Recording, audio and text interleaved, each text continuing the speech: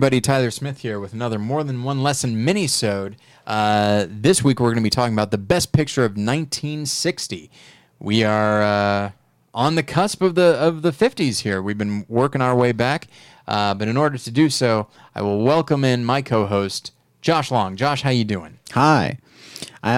So I made myself laugh because almost every time you introduce these, I want to just go ahead and do it as if you're starting up a new episode. All right. Hey everybody, Tyler Smith here, and I'm Josh. There we go. Yeah. I want to do that almost every time, and I'm like, no, don't do that. Yeah, please don't. But it's funny in my head. Sure. And now you know why. Yeah, it's funny. Now I don't have to do it because I did it. There you go. I'm glad that you put it that way. So yeah, we are going to be talking about Billy Wilder's The Apartment. As I said, made in 1960, written by Billy Wilder and I.A.L. Diamond. What do those three letters stand for? Do you have any idea? I kind of hope the first one's Ian, because then it's almost as if his internet is the initials spell his first name. Sure. I like to say it's I am loving Diamond. If only his last name was Diamonds. Oh. So the film stars Jack Lemmon, Shirley MacLaine, Fred MacMurray, Ray Walston, and Jack Crucian. The film won Best Picture, Director, Original Screenplay, Art Direction, and Editing. It was nominated for Best Actor for Jack Lemmon, Best Actress for Shirley MacLaine, Best Supporting Actor for Jack Crucian, Best Cinematography, and Best Sound. All right. It's been a while since I've seen this movie. I've seen it a few times now. Mm-hmm. And I like it. In some cases, I really like it. I'm not sure if I would say I love it. I'm actually looking to see if I own it. I do own it. Good for me. Yeah. I wish I had remembered that. I could have rewatched it, but I forgot. Yeah, it's a movie that I really like, and I think it marks not necessarily a change in Billy Wilder, but it's an odd entry in Billy Wilder's filmography. It is. It doesn't seem to fit with some of his other ones because most of his comedies are just kind of straightforward comedies, something like Some Like It Hot or 1, 2, 3 or one of these ones. It's just a straight up funny comedy, and then he'll go to something like Double Indemnity, which is much more. It's a more of a genre thing, but it's like it's very specific to that. This one kind of falls in between, like being. Well, and he also did like The Lost Weekend. Yeah, which is a drama with really no humor in it at all. And it's one that's very specific. It is a drama about alcoholism, and that's what it is. Mm-hmm. This is it's a movie that at times seems almost slight in both its comedy and its drama. The comedy isn't really laugh out loud comedy. Yeah. And the drama isn't like melodrama or weepy or anything like that. It's a very odd movie. It almost feels like he's trying to make an Ernst Lubitsch movie, if that makes sense to you. And I've read stuff he's written where he even talks about that being how people admired that so much at the time, him being able to have this touch that was sort of between the two, where it still had enough kind of emotionally strong drama, but also was funny at the same time.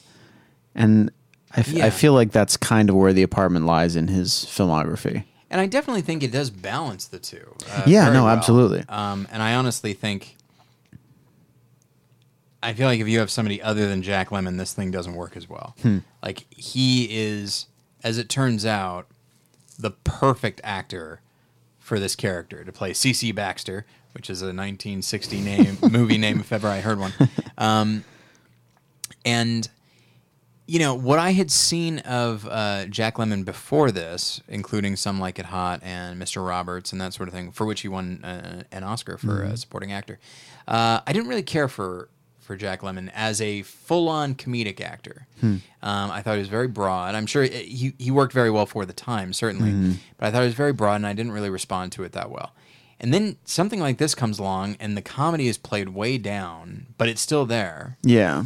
But the drama isn't there yet. You know, he's not at Glengarry Glen Ross or Save the Tiger, for which he won Best Actor.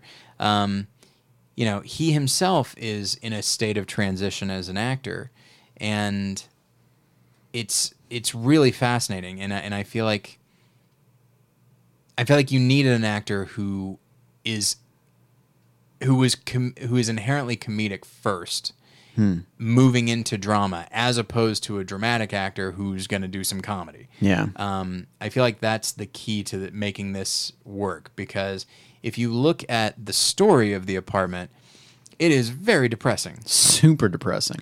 I mean, to an extent that a character attempts suicide and that sort of thing, and a main character is just being walked all over by his boss. His whole existence of just being walked over and being basically subjugating himself to the people around him just because he doesn't see any other way. Yeah, it's something that the Italian neo-realists would have a field day with if any of those characters had offices. Or homes. Yeah. But suddenly the apartment seems bright and sunny. Exactly. But it could be a very emotionally oppressive and just completely downbeat.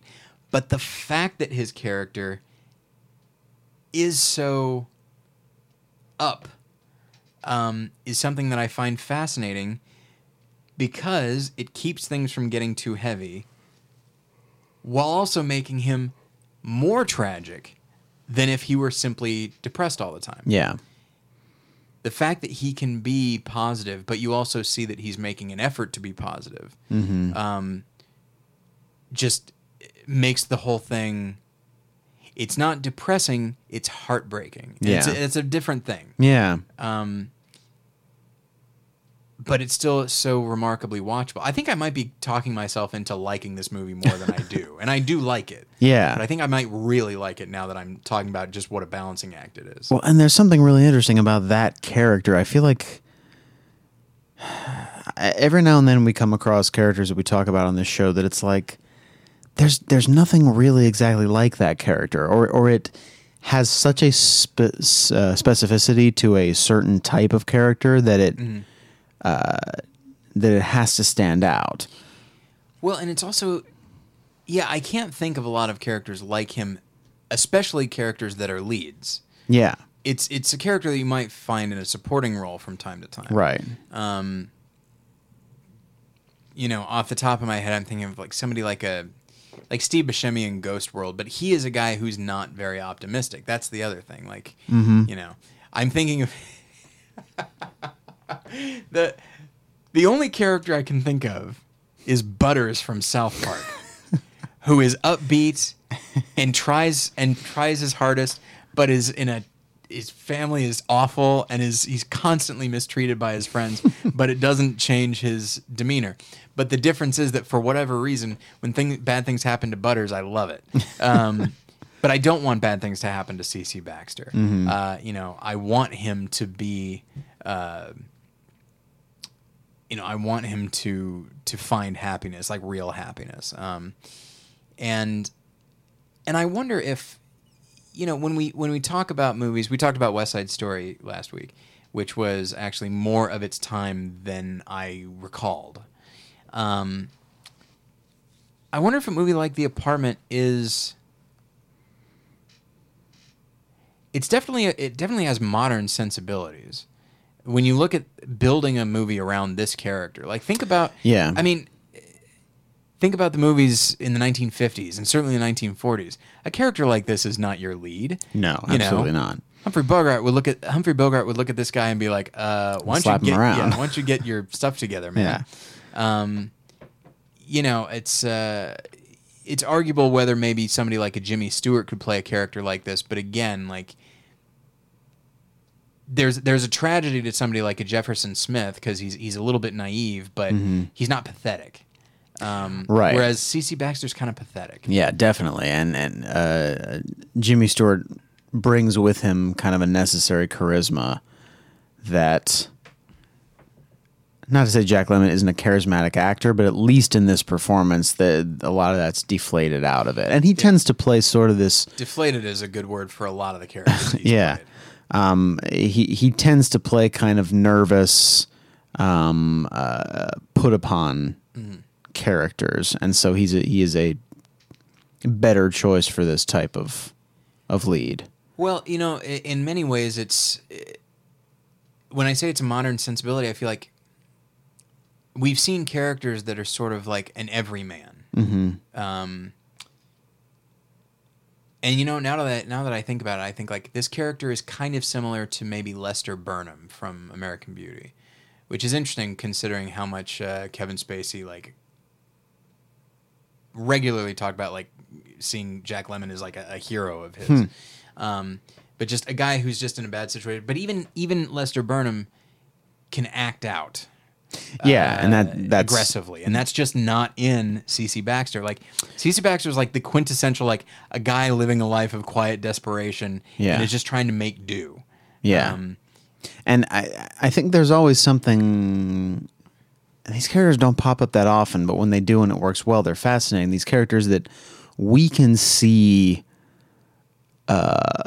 flaws in them that are causing them not to be happy. Yeah, but the film isn't about them discovering those flaws necessarily. Right. It's just about, here's a certain type of person that does not realize something about themselves and maybe never will. And that's not entirely true because I think he does near the end. Things are going to change for him, and you could say that maybe he's. But the movie's not about him tackling those issues. Exactly. No, not at all. It's about this other thing. And the issue gets tackled almost by default, but not because he made any choice to do so. Right. There's such a complexity to this film that you wouldn't immediately. I mean, we're dealing with characters who attempt suicide. Like there's a complexity there, certainly emotionally, but just when you watch the film, it definitely takes its cues from C.C. Baxter, who I think would probably describe himself as kind of a simple guy or an easygoing guy. But there's so much underneath the surface, and I feel like the film is very much like that. It takes on his personality. Yeah. Which is maybe why the film feels so unique, is because he is a unique character. You don't see him very much.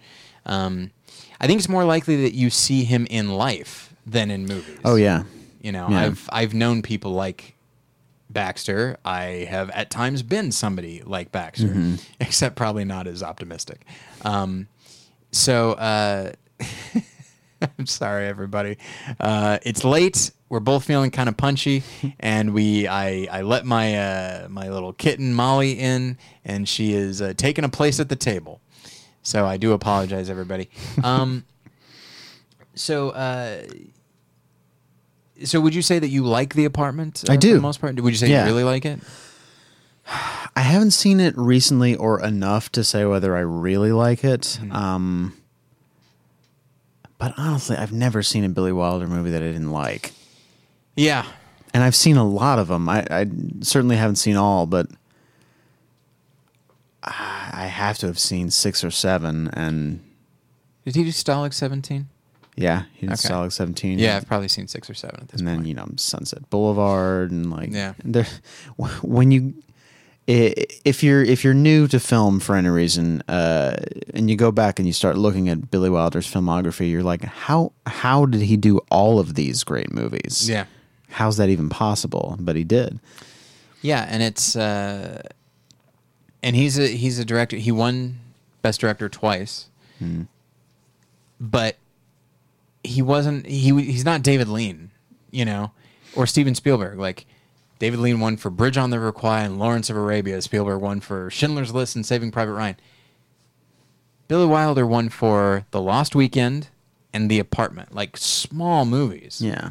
And it's something that I find so infinitely fascinating is just his role in film history. Yeah.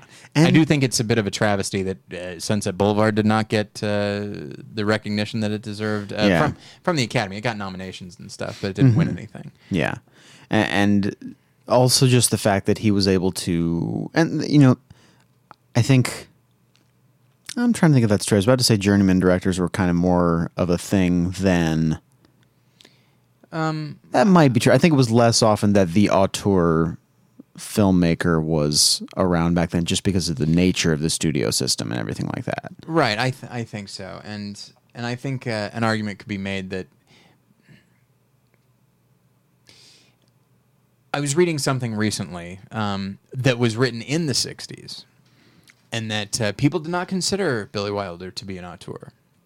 They saw him more as a journeyman. I mean, we talked about how his films kind of have they are a little bit varied, but to me, I feel like he's almost an emotional auteur. Like there's definitely a cynicism, there's a darkness, even in the midst of comedy, to his movies that I think sets him apart. Like if you watched several of his movies in a row, you would definitely feel like these characters kind of live in the same universe, and they all spring out of the same mind. I definitely think that. Yeah, and like as whether you think of him as an auteur or a journeyman, the fact that he was able to so deftly create both comedies and dramas. It's never like, here's a guy who does dramas who's going to try his hand at comedy, or vice versa. He seems always an expert at both. Yeah, and I think, and he would often incorporate one into the other, and I think he often something would be primarily a comedy or primarily a drama or a noir or whatever, and would have these other elements. But I do feel like The Apartment, what makes it such an anomaly is that it is, I think, truly half and half. Yeah.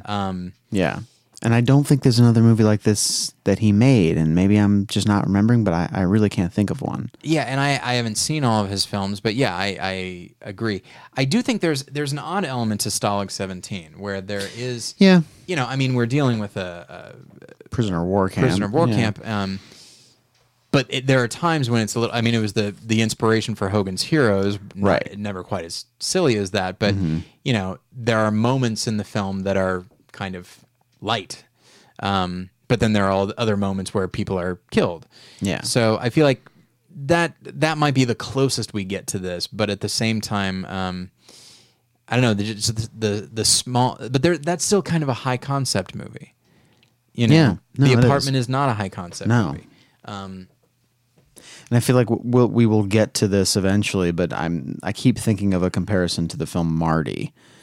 I could see that, which is another film which is about a seemingly unremarkable guy, a type that you wouldn't expect to be a leading man, and kind of small in its scale.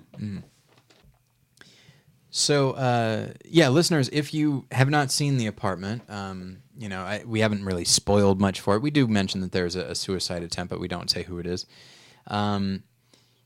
Seek it out. It's definitely worth seeing. I feel like if you are a fan of comedy, if you're a fan of drama, if you're a fan of just film in general, I feel like The Apartment is a unique enough film, not merely in the filmography of Billy Wilder, but also just in movies in general. You just, even now, you don't see a lot of movies like this. You know, maybe I wouldn't be surprised if somebody like an Alexander Payne was inspired by this kind of movie. I could totally see that, yeah. Because there's definitely an About Schmidt or a Sideways element that harkens back to this. But, so looking at the other Best Picture nominees, we've got The Alamo, Elmer Gantry, Sons and Lovers, and The Sundowners. I have not seen The Alamo. This is the first I'm hearing of Sons and Lovers, and I actually typed this out. I have heard of The Sundowners, but I haven't seen it. I have only seen Elmer Gantry of these. I haven't seen any of them. You didn't see Elmer Gantry? I'm pretty sure that it was a companion film for Believe Me. Didn't you watch it? No, because I couldn't find the film anywhere in time, so I watched clips from it online, but that was all I could find. That's right. Yeah. And I've seen it a couple of times, and it's a very good movie. I believe Yeah, Jack Lemmon lost Best Actor to Burt Lancaster for Elmer Gantry. I'm sure that The Alamo is a perfectly fine film. I have an idea of what it is and what it must be like. It's a John Wayne movie about the Alamo. I think we got it. I have no idea what Sons and Lovers is about, and I don't think I know what The Sundowners is. I have an image in my head only to realize, nope, I'm thinking of The Misfits, the band. So yeah, for me, I guess it's between Elmer Gantry and The Apartment. Yeah. And I think I would prefer The Apartment over Elmer Gantry. There's a lot going on in Elmer Gantry that I think is interesting, but I think The Apartment is because I think Elmer Gantry is a film that is very much about a specific thing that was happening at the time, or at least in the last few decades, which is this idea of revivalism. Oh, right, and, yeah. And just the way that it could give, how it could give way to hucksterism, which I think is still a relevant idea today, but and I guess it was kind of risky for taking that on, but to me, what The Apartment manages to achieve and the way that anybody can watch that movie and see themselves in these characters, regardless of what kind of job you have, regardless of if you're married or single or whatever it is. I think The Apartment is doing something more remarkable. Yeah. So here's the thing. Looking at other notable 1960 releases, 1960 was a good year. Yeah, it was. You've got La Ventura, which I haven't seen, but I've heard is very good. Breathless, La Dolce Vita, Exodus, Eyes Without a Face, Inherit the Wind, The Magnificent Seven, Peeping Tom, Psycho, Purple Noon, Shoot the Piano Player, Spartacus, and a number of others. But, a lot of these could be in the running for Best Picture. Certainly, The Apartment is a movie that has certainly not been forgotten by film people, but compared to something like La Dolce Vita, Psycho, Breathless, Magnificent Seven. Ventura, it's getting a remake this year, which I'm excited for, actually, oddly enough. And Spartacus, these are movies that I think have made a bigger impact over the years than The Apartment. But that's the thing is appropriately, The Apartment isn't that kind of movie. It's not like C.C. Baxter. He's just out to do his job and live his life. He's not out to be Spartacus or Norman Bates. Yeah. Or those vapid characters from Breathless. Well, it's funny looking through and again, I haven't seen any of the other Best Picture nominees. Well, I looked up Sons and Lovers. It's a adaptation of a D.H. Lawrence novel, some drama type thing with Donald Pleasance in it, apparently. Oh, nice. But none of these that I know of seem like Best Picture material. None of them. I could see Elmer Gantry, maybe. Elmer Gantry, maybe. But again, I haven't seen the Elmer whole Gantry thing. Appropriately it's more of an acting thing and some art direction as well. Yeah. But yeah, it doesn't inherently seem like a Best Picture. The Alamo might just from a spectacle standpoint. Could be. And it's historical and all that sort of thing. Yeah. So, but then like a lot of these ones are either notable because they were different enough. Yeah. Like something like Breathless or Peeping Tom or Psycho. All of those kind of bucked an expectations of the audiences, and that's one of the reasons we remember them. Or else they're films that were too genre to like Eyes Without a Face or Magnificent Seven. Yeah. But how on earth Spartacus does not get nominated is beyond me. Now that we're going through that again, Spartacus does seem like one that kind of could be. But then again, this is the year after Ben-Hur won Best Picture. Yeah, that's true. So I can definitely see the Academy being like, we're not doing two sword and sandal things like this. Two sword and sandal epics 2 years in a row. Yeah. Yeah, it might be that. And I could see them... I could see Ben-Hur still being in their head when they see Spartacus and probably thinking that Spartacus comes up short. Yeah, and especially because, Ben-Hur not only was it wildly popular at the box office, but it won 11 Academy Awards, still tied for the record, correct? I think Return of the King actually beat it. I think, or maybe, I don't know. True? I thought it had 13. Maybe, I don't know. Hang on a second. Hang on. All right, here we go. Picture, director, screenplay. No, don't do it this way. It's going to take forever. Yeah, I know. So, and I think Spartacus actually won some technical awards, and it actually won Best Supporting Actor for Peter Ustinov. But oh, that's right. One of 2 Oscars he won, which is awesome. I'm a big fan of Peter Ustinov. I've always liked him. But yeah, that's the one that actually surprised me as far as not even being nominated. Yeah. You know, it's one thing to say like, well, we don't want to give Best Picture to 2 Sword and Sandal epics in a row, but to not even nominate it is fascinating to me. It's true. Of these films that came out this year, the one that I have seen by far the most, Swiss Family Robinson. Oh yeah, I watched all the time when I was a kid. Yeah, I used to watch that all the time. I think as a grown-up, I think Psycho has probably beaten it just because once I started watching it, I didn't stop. I haven't seen Swiss Family Robinson in a while. No, I haven't either. But I'll say this, that when I saw Bridge on the River Kwai for the first time, and I saw Colonel Saito, I said, "Hey, that's the pirate from Swiss Family Robinson." So yeah, looking at this, I mean, these are some great movies, and I don't mean to say that The Apartment doesn't deserve to be mentioned in the same breath as these, but you know, and also, you and I talk about what a Best Picture is, you know. And Psycho is not really a Best Picture. But then neither is The Apartment. Yeah. So, like, clearly they were thinking a little bit outside the box this year, which I think is kind of great. But that might have been... Psycho might be too far outside the box. Yeah, that's probably true. Same with Peeping Tom. Definitely with Peeping Tom. Yeah. Peeping Tom, yeah. Psycho got mainstream success. Peeping Tom destroyed Michael Powell's career. And it's interesting that the 2 movies came out the same year. Yeah, that really is interesting. Very similar. Yeah. In some ways. I haven't seen La Ventura. I know that a lot of people love it. I respect Breathless. I don't really respond to it. Yeah. La Ventura is one of those ones that it's certainly not best. I don't think any Antonioni film is ever going to be Best Picture material. I saw Blow Up. Blow Up or Blow Out? Blow Up. Yeah, Blow Out is the De Palma one. Yeah. But yeah, all of his films have this kind of, and I think I've only seen 3, but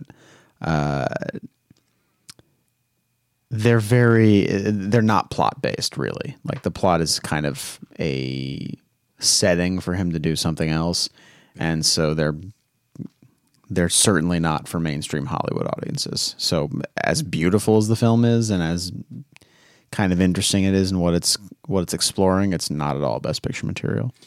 And I've told that I would like. I've only seen one Fellini film, which is 8.5, which I didn't care for very much. But people have told me that I would like La Dolce Vita. Is that a Best Picture type of movie? I mean, from what people have told me, I could see it. I could see it, but this early in the Oscars, a foreign film winning is kind of. I don't think it would happen. Yeah, that definitely not. But as far as putting that aside, as far as the type of movie that it is, I could see that because it's large scale. Yeah, but it's not really an epic, and it's not an epic. And it hinges a lot on one performance.